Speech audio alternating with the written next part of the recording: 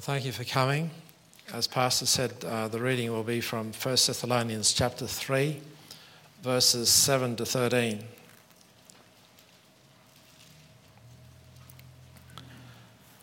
We'll start reading from verse 7. Therefore, brethren, we were comforted over you in all our affliction and distress by your faith. For now we live, if ye stand fast in the Lord. For what thanks can we render to God again for you, for all the joy wherewith we joy for your sakes before our God, night and day praying exceedingly that we might see your face and might perfect that which is lacking in your faith.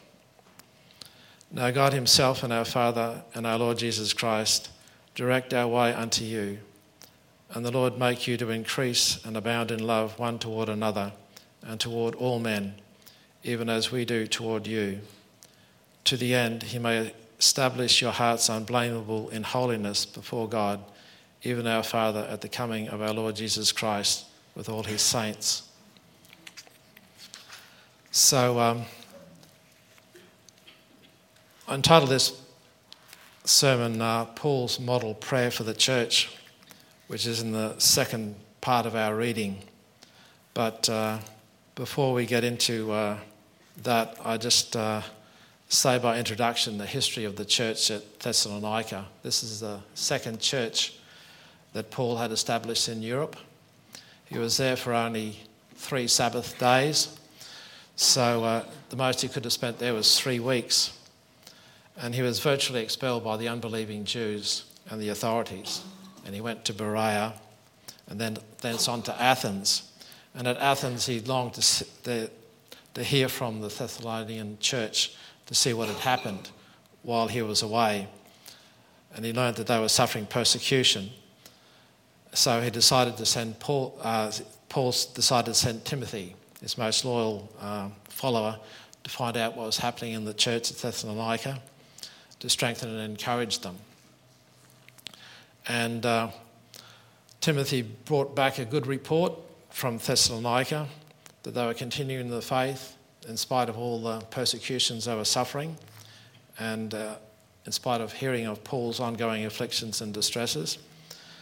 So we see here that Paul was very concerned about them, and he starts this model prayer in verse 10 to 13. And we should understand Paul's care for the church. He saw that they were just spiritual babes in Christ, and they needed teaching and instruction on how to grow spiritually and to please the Lord. As Peter says in 1 Peter chapter 2, verse 2, as newborn babes desire the sincere milk of the word, that you may grow thereby. As we all know, newborn babes can't do much for themselves. They need constant care and attention. They need milk, not solid food. Just like Peter said, they need the sincere milk of the word, not solid meat.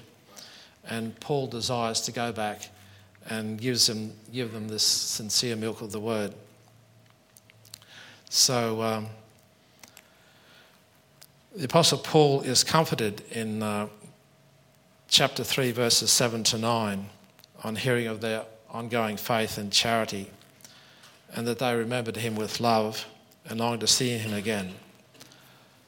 The Apostle Paul saw that all comfort really comes from God. He says in 2 Corinthians chapter 1, verses 3 and 4, blessed be God, even the Father of our Lord Jesus Christ, the Father of mercies and the God of all comfort, who comforted us in all our tribulation, that we may be able to comfort them which are in any trouble by the comfort wherewith we are comforted of God. So Paul is comforted on hearing of the Thessalonian church going on, because he decided he would send Timothy to comfort them and to establish them in the truth. And so we should comfort each other, encourage each other with the comfort that God gives us. When we go through something, we're able to comfort somebody who might be going through a similar thing. I remember when I was comforted and encouraged on hearing the professions of faith of my parents from my sister. And looking back, I'm not that sure whether they were genuine, but I have hope and trust that they were, because I did see changes in their lives. And my sister also, I believe, is saved, and her family is saved. And it's a real comfort and encouragement to know that these things are so. And we should be comforted and encouraged to continue to witness to our family and friends and not give up. We see that my next point is that Paul's heart is bound up in the church. Indeed, his very life is for them. He says in verse 8 of chapter 3, "For now we live if ye stand fast in the Lord." His very life is to do the will of God in his life. This is similar to the Lord Jesus. He said in John chapter 2 verses 17, I didn't say it, but it's written, "The zeal of thine house has eaten me up." And in John chapter 4:34, he said, "My meat is to do the will of him that sent me and to finish his work." And this is what Paul was doing in bringing the gospel into Europe, even though he suffered greatly for it and was hounded by the unbelieving Jews wherever he went. And I believe it's really comforting and encouraging to see people in the church continue doing their ministries and faithfully, loyally each week, week after week, without complaining. When we see pastor get up here week after week, after doing these sermons, I appreciate how much work does go into each sermon. And for anybody who gets up here to preach and teach the word, there's so much work that goes into it. We should really appreciate and respect the work that people put into it. So Paul, my next point is that Paul thanks God for the church and rejoices in them before God. It says this in verse 9. "For what thanks can we render to God again for you, for all the joy wherewith we joy for your sakes before our God?" So not only was Paul comforted and encouraged, he had real joy in knowing that they were continuing in the faith, and he gives thanks to God for them. So too we should really give thanks to God for this church, for the ministry of the gospel that God has given us, and we should seek the welfare of our church, its edification and growth. We should remember where we were without Christ and without the church. Being unsaved meant, as it says in Ephesians 2 verse 12, we were without Christ, having no hope, and without God in the world. So now I come to my second main point, which is Paul's model prayer for the church.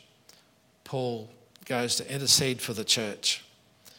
He says in verse 10, "Night and day praying exceedingly that we might see your face and might perfect that which is lacking in your faith."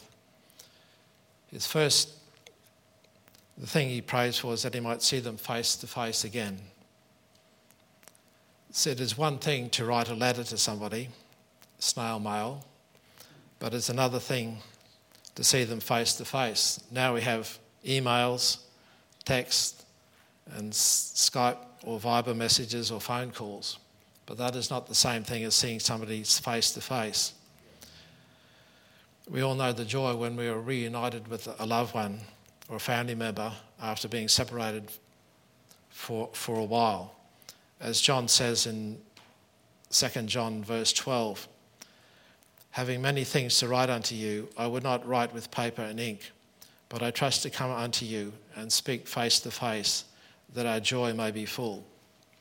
So we see the Apostle Paul was rejoicing at hearing a good report of the Thessalonian church, but for his joy to be full, he needed to see them again and to preach and teach the word of God, that they might be strengthened and edified, that they might receive that sincere milk of the word that Peter wrote about. My next point is that Paul's desire is not only to see them once more, but to perfect that which is lacking in their faith. It says that in verse 10. This perfecting means to complete thoroughly, to repair or to adjust. He wanted to preach and teach more of the God's word to edify and strengthen them. As Paul says in his letter to the Philippians, which is the first church that Paul established in Greece, he wanted to go to be with the Lord, but he recognised that it was no more needful for them that he remain with them. As he says in Philippians chapter 1, verses 23 and 24, "For I am in a strait betwixt two, having a desire to depart and to be with Christ, which is far better. Nevertheless, to abide in the flesh is more needful for you." Paul recognises that the Thessalonian church and all the other churches that he had established needed him to be there to preach and teach the word of God.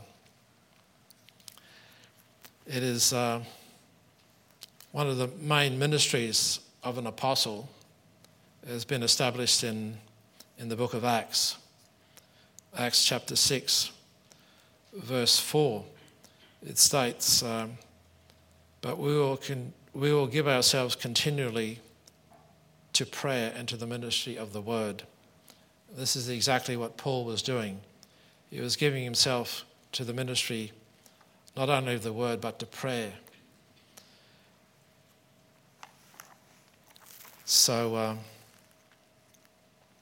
And also Paul recognises that he had a protecting influence over the church. In Acts chapter 20, he says to the Ephesian elders, "After my departing shall grievous wolves enter in among you, not sparing the flock."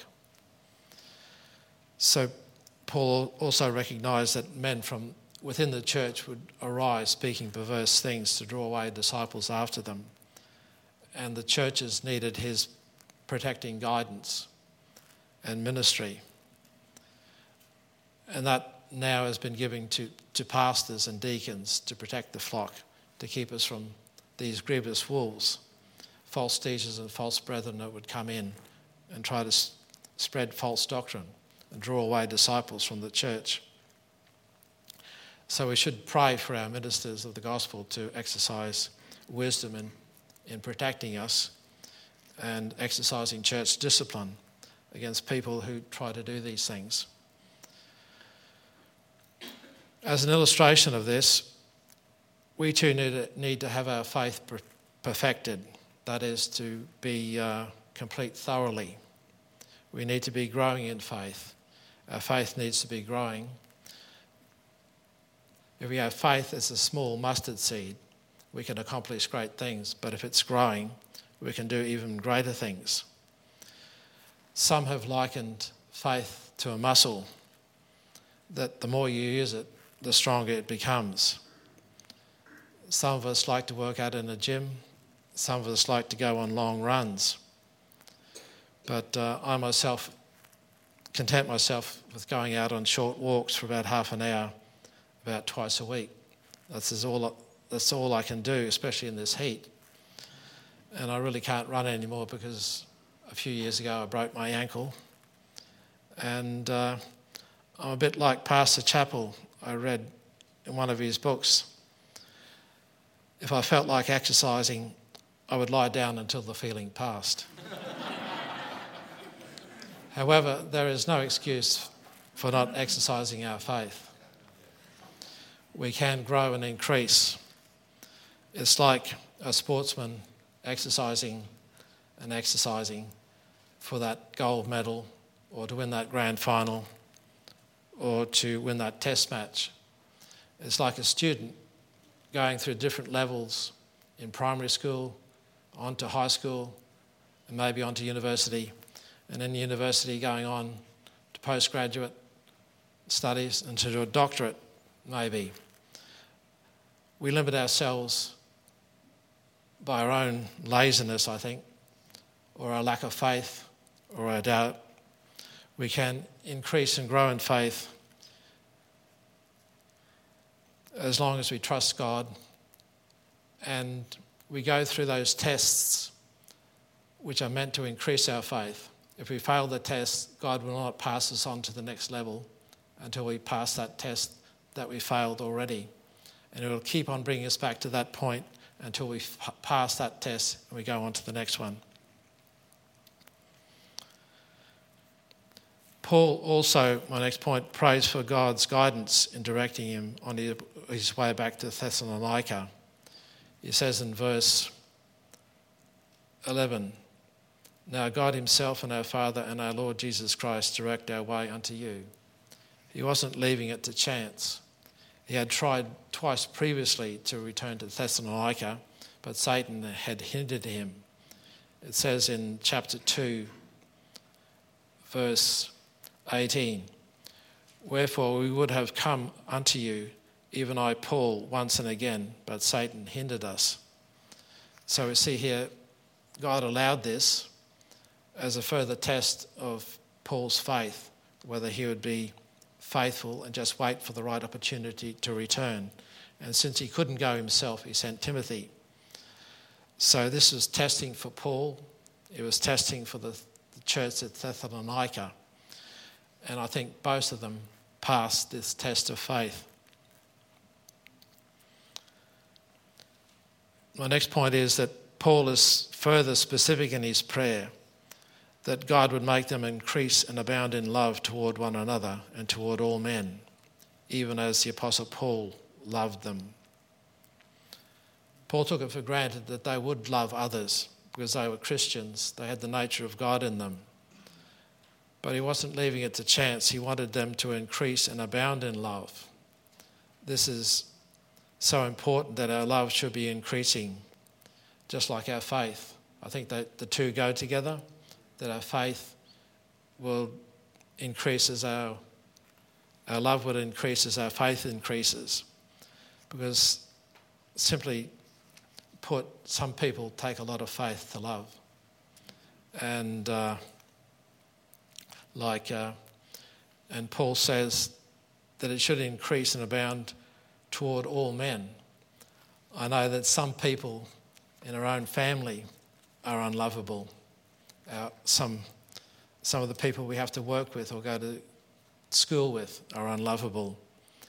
But we should be praying that we would increase and abound in love, not only towards the ones we like, but also to the ones we would hold to be our enemies, like the ones who were persecuting the church at Thessalonica and who had persecuted Paul. And Paul is not asking them to do something that he's not doing himself. He says, even as we do toward you. Paul says in the letter of 1 Corinthians chapter 11, verse 1, "Be ye followers of me, even as I also am of Christ." So we should follow the godly example of others in the church who are spiritually minded, and we should have them in great respect and admiration. And finally, Paul comes to the end of his prayer. Paul prays that God would establish their hearts unblameable in holiness before him, that is, before God. The end is that they would have a good judgment seat of Christ, because in the rapture that Paul is talking about, at the coming of our Lord Jesus Christ with all his saints, the next event after that is the judgment seat of Christ. And Paul wants them to be unblameable in holiness. And I think we'd all like to be that at the judgment seat of Christ. Unblameable in holiness does not mean sinless perfection, but rather a level of spiritual maturity and sanctification where we seek to do God's will, not our own. It is just as Abraham was told to walk before God and be perfect. That perfect meant to be mature, not to be a spiritual babe. So the church at Thessalonica were going on from being spiritual babes to being mature. And Paul wasn't leaving it to chance. Immediately he was praying exceedingly night and day that they would become mature. Also, another point is that unblameable in holiness means that we are dealing with sin in our lives. It should never be covered up or excused. We should have an unblameable life in the sight of the people in the world. And there should be nothing in our lives that the world would see that would bring blame on us or blame to the Lord. We should endeavour to preserve our fellowship with God.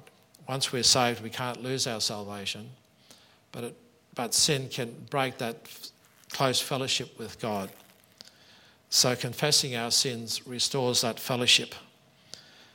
And as John says in 1 John chapter 1 verse 9, if we confess our sins, he is faithful and just to forgive us our sins and to cleanse us from all unrighteousness.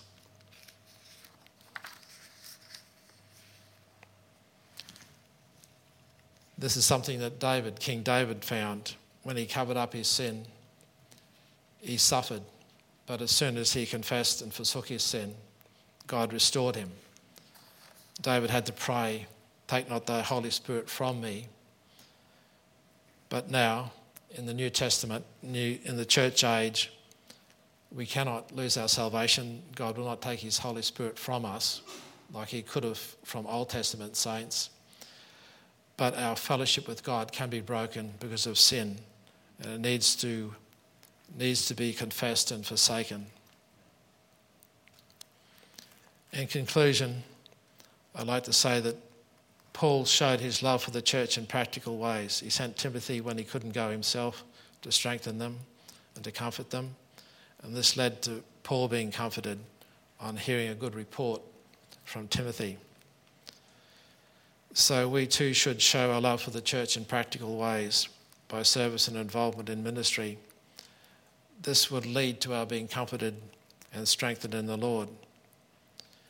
We should also, like Paul, give thanks for the church and rejoice in each other and rejoice in the Lord, who has given this wonderful institution of the church. Finally, we should, like Paul, pray for our church and for one another. And like Paul, we should be specific in our prayers. And as we see here in chapter 3, beginning in verse 10, the first thing Paul prayed for was that he might have good fellowship with the church, to see them face to face. We should pray that we have sweet fellowship one with another. And the next thing he prays for is that he might be able to perfect that which is lacking in their faith. We should be praying that we be perfected in our faith. And this is accomplished by hearing the teaching, preaching of the Word of God, reading our Bibles, and just doing the Lord's will. And the next thing Paul prays for is God's guidance. We should pray for guidance from God in everything. We shouldn't leave it to chance. Paul had tried to go back twice and was thwarted by Satan. So whenever we do anything new, we should always pray for God's guidance and protection. The next thing that Paul prays for was that they would increase and abound in love. And that's something that we should be praying for ourselves, that we would increase and abound in love, not just towards people in the church, but toward all men, everybody that we come across. And that we should be unblameable in holiness. We should be dealing with sin, not covering it up, not excusing it. And we should have the expectation to be right with the Lord when he returns, in the event we call the rapture, because immediately after that is the judgment seat of Christ. At the judgment seat, sin will not be judged. It's been judged on the cross. But it is dispensing of rewards for faithful service. And I think we'd all like to have a judgment seat of Christ. As Pastor says, that is his desire for us, and we should be endeavouring to do that with all our hearts, with all our strength, with all our might. Thank you.